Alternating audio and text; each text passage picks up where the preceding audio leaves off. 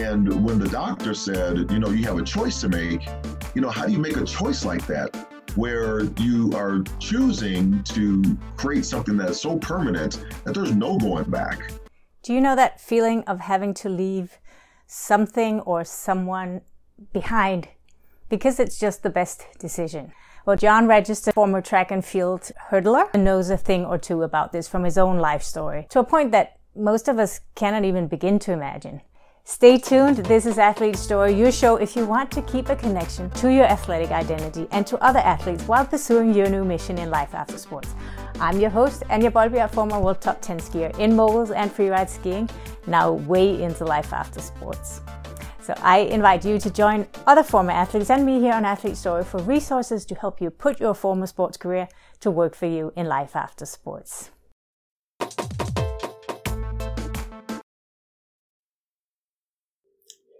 Before we dive in, I just want to tease the Successful After Sports Summit that will help you kick off this next decade from home or wherever you choose to tune in from. You see, this is an online conference where I'm bringing on super relevant experts to help you create a life after sports on your terms.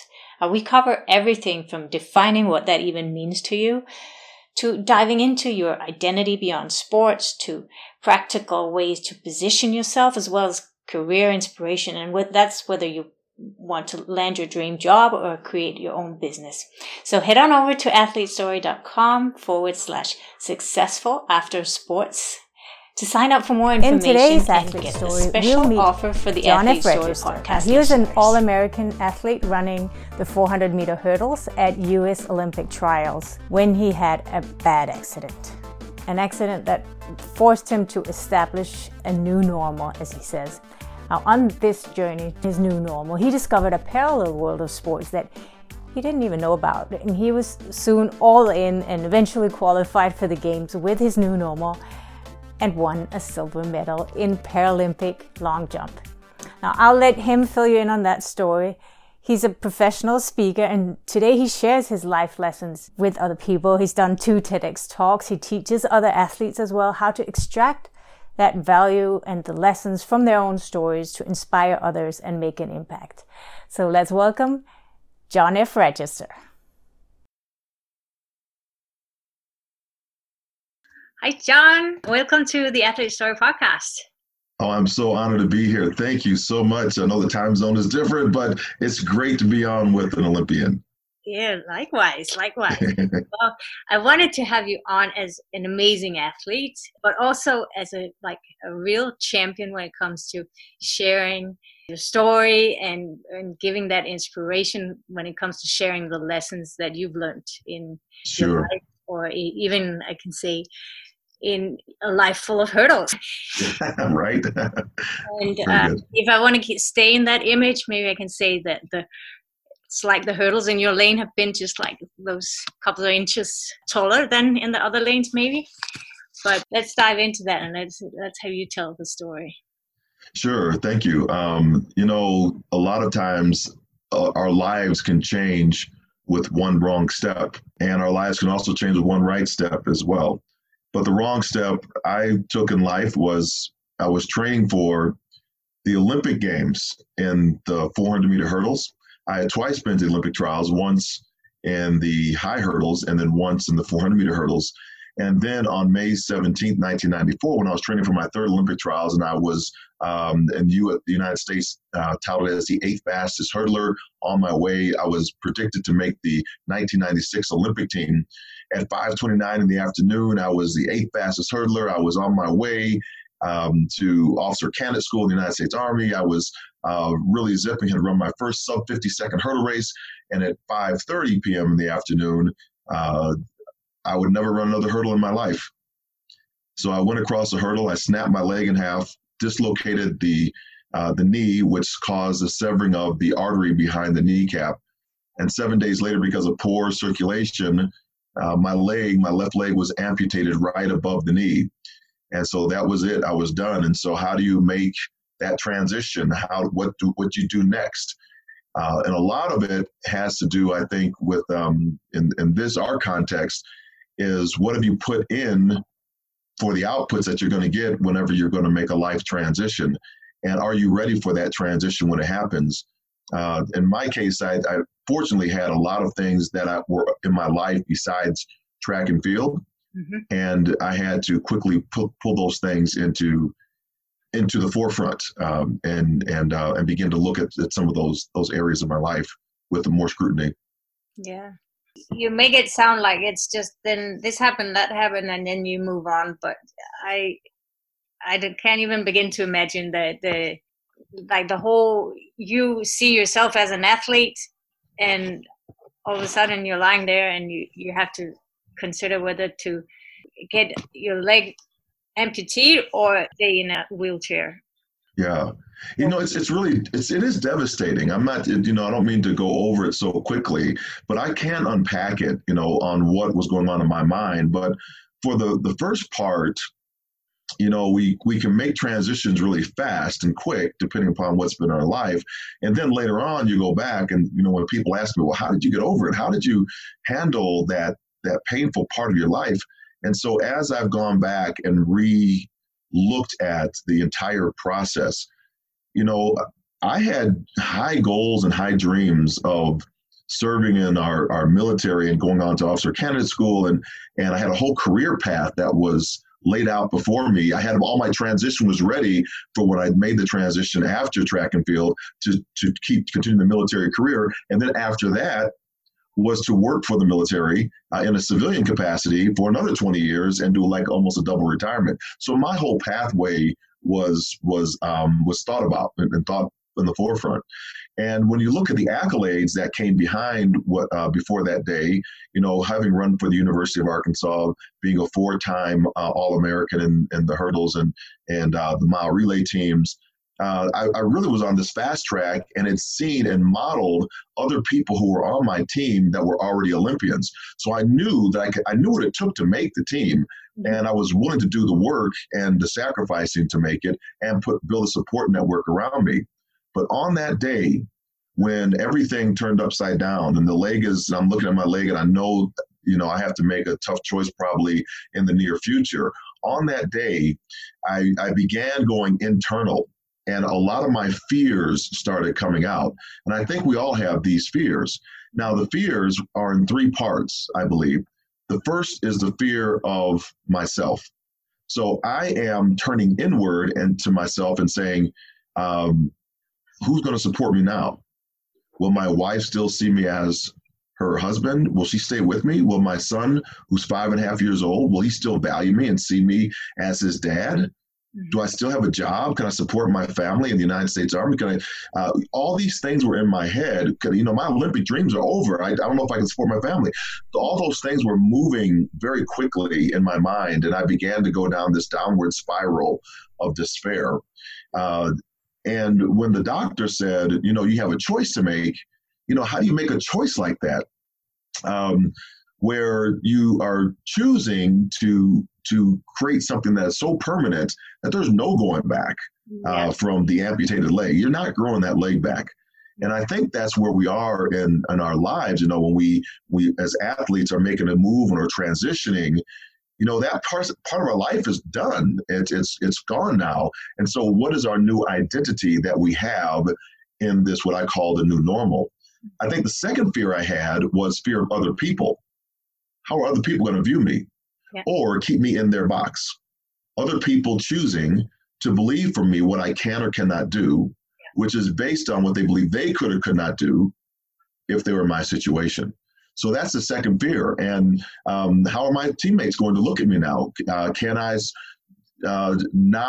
be strong enough to be separated from them, or am I going to be pulled back into that world? And I'll just do one more Olympic Games. I'll do one more FIFA match. I'm going to do one more, and we keep doing the one more because we're so afraid to make the transition on what the other side actually looks like. Yeah. And then we have fears of society. What have we listened to? What have we allowed into our mind and our brain to make us think that something is going to hold us back to our initial fears? Why do we believe those fears in the first place? For me, everybody's seen Walt Disney movie. They've seen Captain Hook. Captain Hook's an amputee, in the Walt Disney movie Peter Pan, and he's an amputee, and he's a villain of the movie. So now do I associate myself as a villain, as a dark, as a scary character? Because I see Captain Hook as a 6-year-old, and I'm terrified of him in this little cartoon movie. And how many times we listen to the language of other people that we don't have control over, or society that dictates our initial fears. And so that all was going on in my mind during that initial time. And when I share that story as a keynote speaker and a professional speaker in a breakout session and doing training sessions, I dive deep into what our initial fears actually are before we begin to build a process out of that. Right. I guess the buzzword for that is reframing. There's a lot of reframing that has to come both from the inside and from other people. I know your wife played a role in that when yes. you were still at the hospital. Absolutely. So when I'm in the lowest moment, when I'm contemplating all these things, I'm living out in Wichita, Kansas at the time, in the hospital, and I'm wheeled out to an inaccessible playground. And as I'm parked there in the wheelchair, I'm thinking about all these negative thoughts. And she's playing with our son, John Jr., on the swing set. And she sees me struggling because I just begin breaking down and start crying uncontrollably because my life is totally upside down. It's 180 degrees in a different direction. And she sees that. She comes running over to me and she throws her arms around me. And she says, "What is going on?" And I began to articulate, I began to speak to her all my fears. Mm-hmm. And then she says the words that really stopped my downward spiral. She says, "You know what, John, we're going to get through this together. This is just our new normal. This is really just our new normal." And when she said those words, she really baselined my entire existence, because all these fears I had were really unfounded. They were only my fears, my thoughts of what the future might look like. And who had put them in there? Who made me think these fears were going to be there? And so as I start, through my sobs and crying, my son, John Jr., he jumps off the swing set. He hits the ground. He comes running over with his little 5.5-year-old legs and says, "Hey, Dad, you see my big jump? You see my big jump, Dad? Dad, you look at my jump?" And he comes in between myself and Alice, seeing that, I'm struggling. And in that, those 20 meters, he's just validated me as his father. Yeah. And he's created his new normal.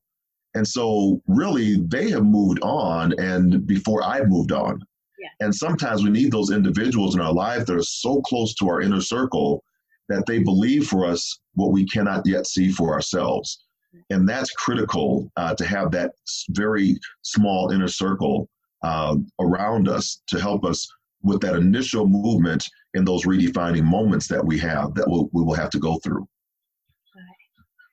And then from there on, you put on your athletic mindset and you say, now it's rehab. We gotta get at it. You jump in the pool, and new things start to happen. New doors start to open. How did that all go?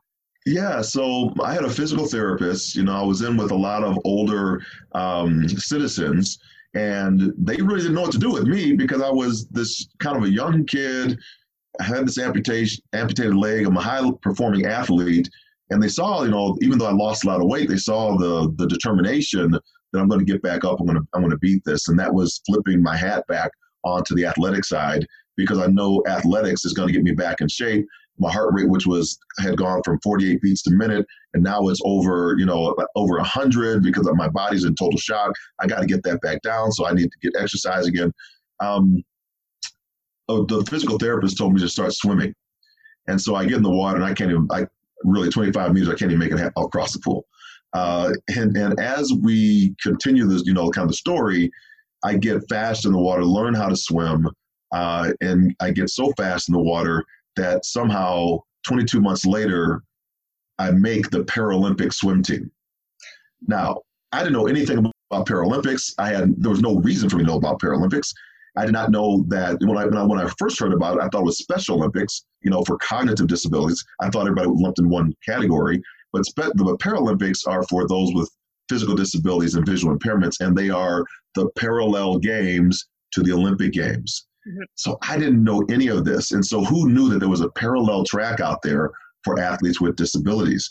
And so I could take my training that I had done as an Olympic class athlete, and it was the exact same training that I could do as a Paralympic athlete. There was no difference whatsoever. And I had the mindset of that because I knew what it was like to train at the highest level before. And so I just worked on it, the craft, and I didn't think I was going to even make a Paralympic team after I knew about it. My goal was just to make it to the swim trials because, 22 months, no one's going to make a team in 22 months.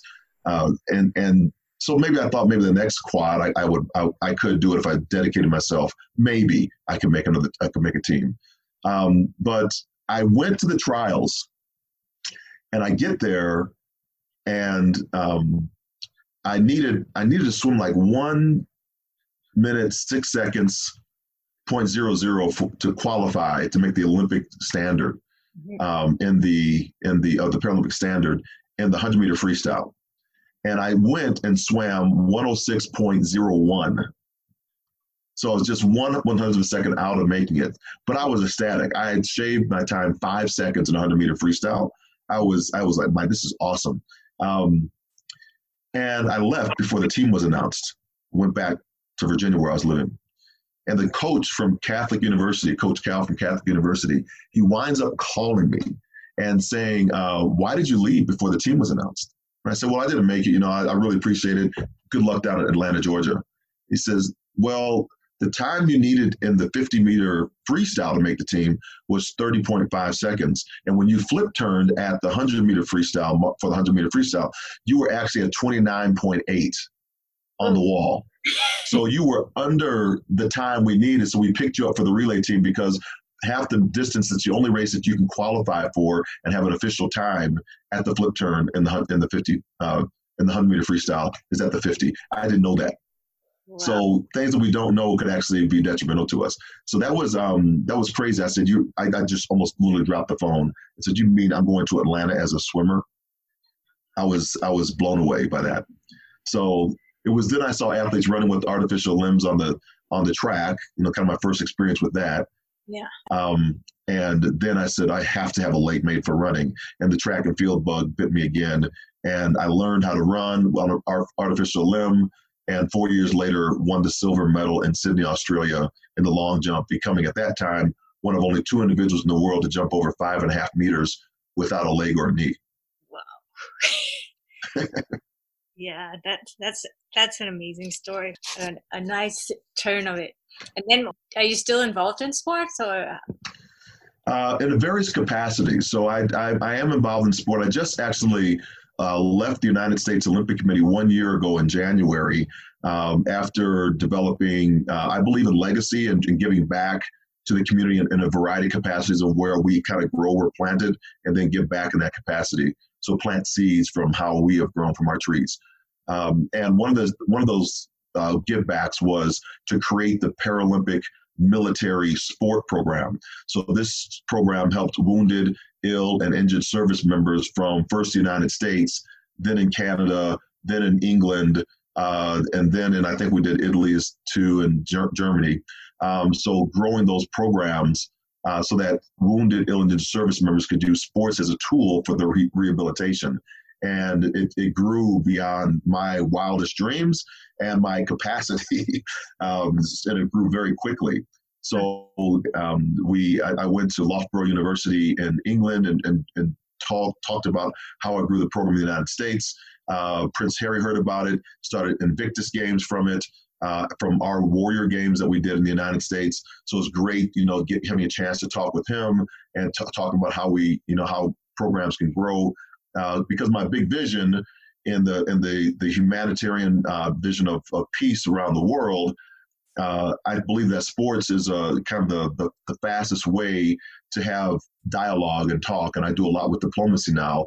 But my big vision was to have one country that has fought with another country and vice versa and wounded those citizens and those soldiers to actually meet on the battlefield of sport. And have friendly competition there to talk about, how do we end the next conflict, the next wars. And the forum is actually there, and it does exist, and it's called CISM, the World Military Games. It's out of Belgium, in Belgium. It's in Brussels, Belgium.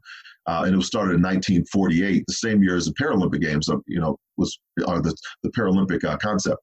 So I thought that was pretty interesting. And we did get a CISM-style competition of track and field done in Germany, I think it was in 2008, 2009, where we had 6 or 7 countries come in to compete. But what eludes me is the 2 countries that have fought wars against each other. So I'm still trying to slowly continue to work on that to see if I can get that done. Wow, that's a nice mission. Yeah. I know you do work with athletes in helping them share their stories so that other people can find inspiration and value in the lessons that they've been through. How do you go about that? Like what does it take for an athlete's story to be valuable to others, inspirational? That is a great question. I had to do a lot of discovery. And so for the first time, I'm a professional speaker now. And one of my passions is to help athletes to tell their journey stories in such a way that it can actually earn them revenue and dollars, and they can articulate their value in the marketplace. Because it is something, not just winning a medal, but the entire process of becoming an Olympic athlete, a Paralympic athlete, the obstacles that we overcome, the challenges that we face, the dark days that we all go through. And then we see, there's no guarantee of a medal on the other side of it. Most athletes that go to the Olympic or Paralympic Games, they don't win a medal. They come back home without anything. They represent their countries very well, but most don't win medals. Only 3 will win medals. And so the stories that we have are generally not the stories about the medals that we won.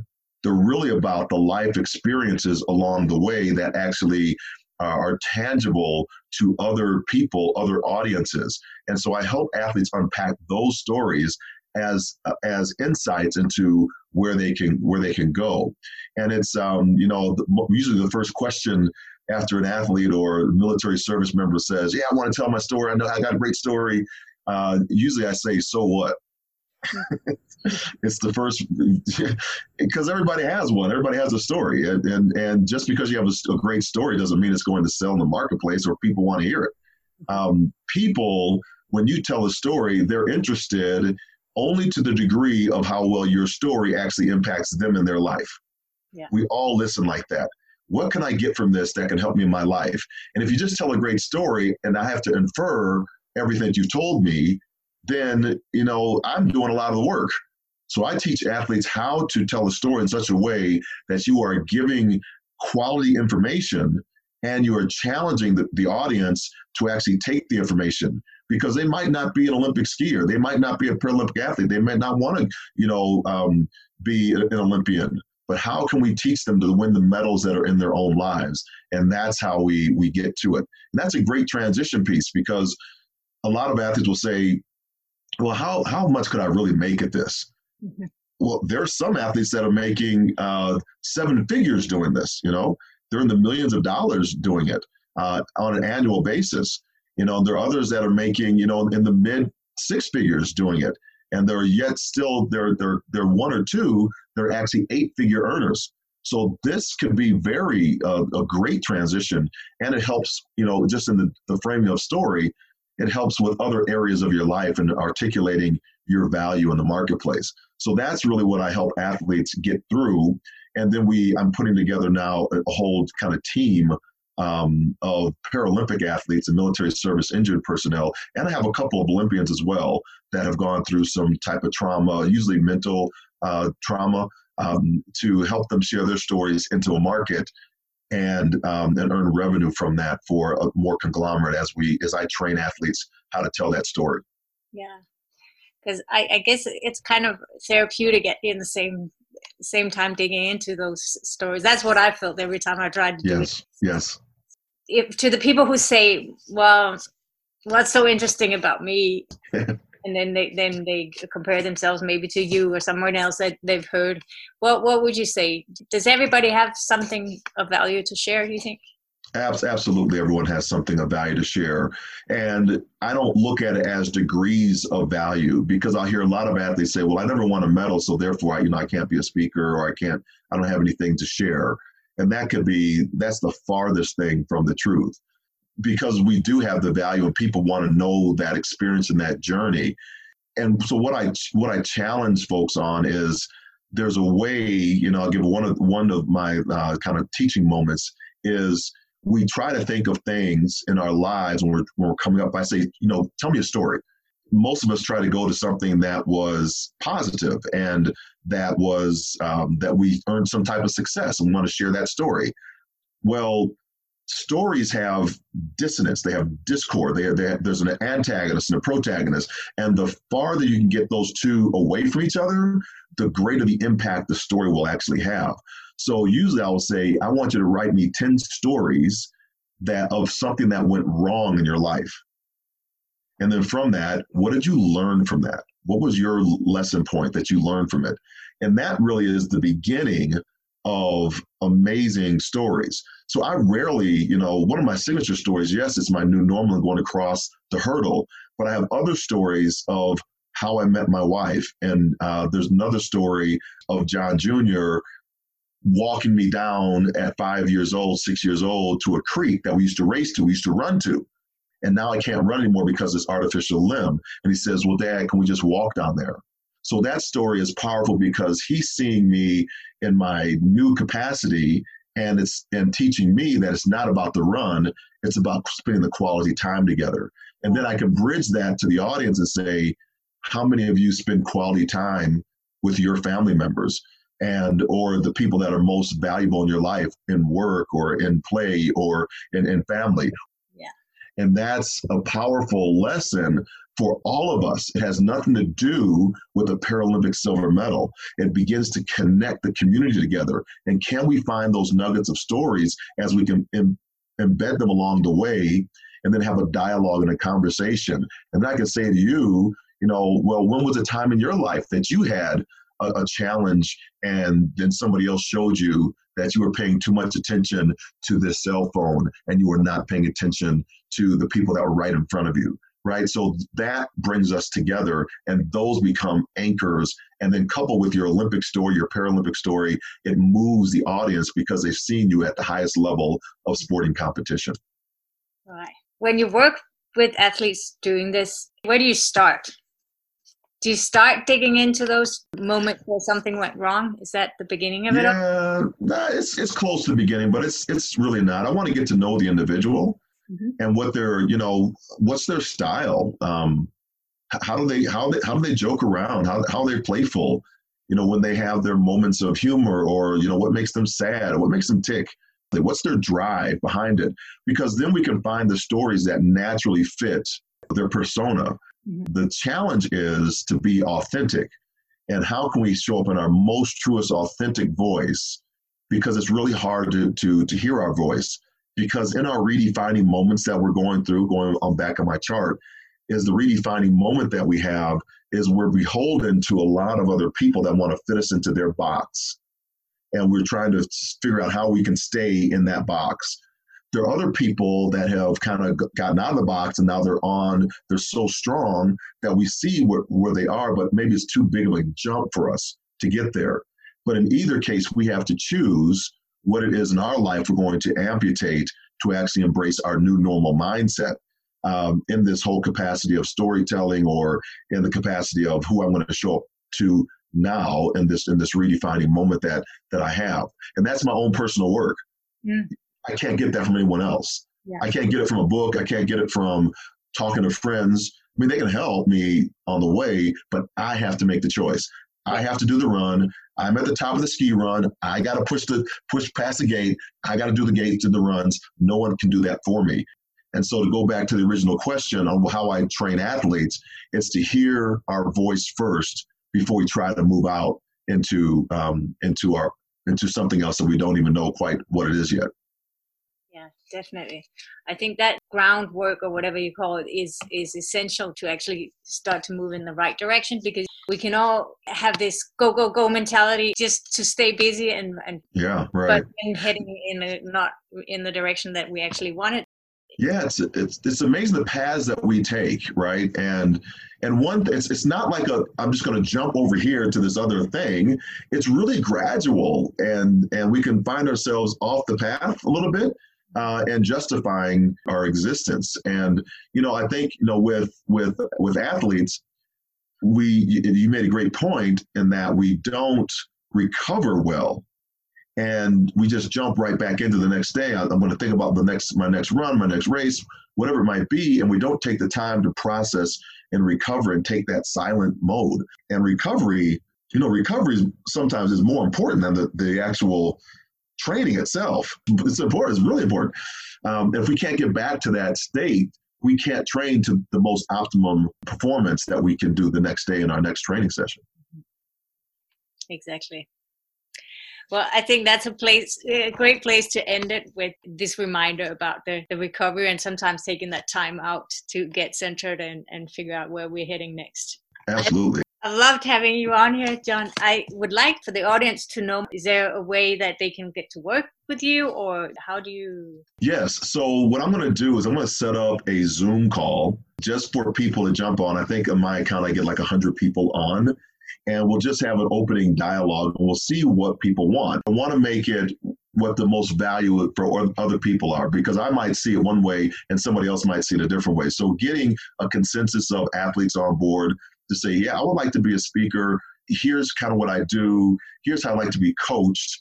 And then I can draw and make a program for all of us. And then we can put it on Zoom and we can make it a living document, right? So that means that we can do a Zoom call, several Zoom calls together, and then we can make it on record so that somebody else that's coming later could actually see it. And I think we'll just do the first one for, no cost and free. And then for just the time, we'll make it very nominal for people so they can actually get it, if those who choose to do it. I do believe, like I do, investing in your performance for the next thing. Because if we don't invest in it, then we don't take it seriously enough. So we need to do some investment. So I do it every year. I always invest in my speaking career, and it's elevated me every single time. So I think that's a thing. But I think the first one, just kind of get people's feet wet, will be good. And maybe we'll just come back on and go through your channel to share with that on when we will do that. I think other countries have the Global Speakers Federation. And so that would be some resources for people to get a hold of right away if they want to choose this career path. International Speakers Federation, is that what you call it? Yeah, Global Speakers Federation, GSF. And if you look in your country, you should see, I don't know how many are around, but it's growing all the time. I know that Europe does have several, and there are some in the African nations as well. South Africa, I know, has one. Australia has a pretty robust one. Canada has a robust one. So they're around, and I think South America has one as well in the United States. So we know that Olympism and Paralympism is global. So we want to make sure that anybody that wants to reach out, this works anywhere. The models for compensation are different with each country, but the model works. And I've seen people do it from all over the world. Excellent. And if you want to see John in action, I can recommend his 2 TEDx talks. Remind me again, where were they done? Yeah, both were done in Colorado, and it's fun. I'll give you the backstory on one. So one was done in Colorado Springs. It came out of my New Normal talk, and I talk about tolerance from the standpoint that tolerance is hierarchical, and we only accept people on our terms and our conditions. So it's a different flip on the word tolerance and how we do that. And the first one was done in Broomfield, Colorado, and that's on this New Normal. When I first started the New Normal story, this morph system I have a lot more outcomes from it now that actually relate to the audience, but it's a good kind of understanding if you want to see me at the early part of a development of the New Normal story. And I probably should post another one to see where it is now, and you can see I compare and contrast. And I'll probably just let that out only for the people that come on that website, and we do that Zoom call, and I'll get a private link, and you can actually see the morphing of a story. So I think that'd be really great to see. But so yeah, I would love to do that, and we can compare and contrast. I love to go first and show my flubs and mistakes and everything. It just helps us all learn. Yeah, excellent. Well, thank you so much for that. I'm going to make sure to let everybody know when we're doing this. Yeah, I look forward to it. Awesome. Thank you. Thank you, John. It's been so much fun having you on. So before we say goodbye here, what is a good place to reach you personally? Oh, wonderful. Yeah, thank you for that. I am all over social media. So Instagram is John F. Register on the IG. And then I have a YouTube channel. I'm relaunching my YouTube channel. We're going to make it really robust on a lot of kind of speaker community tips and things I see out in the community. And then I have a Facebook, which is at JF Register. That's also on Twitter as well, at JF Register. And those are my channels, my social channels. My website is johnregister.com if you want to go ahead and check that out as well. But I really appreciate the time today. Our motto is go forth and inspire your world. Awesome. Thank you so much, John, and look forward to connecting again soon.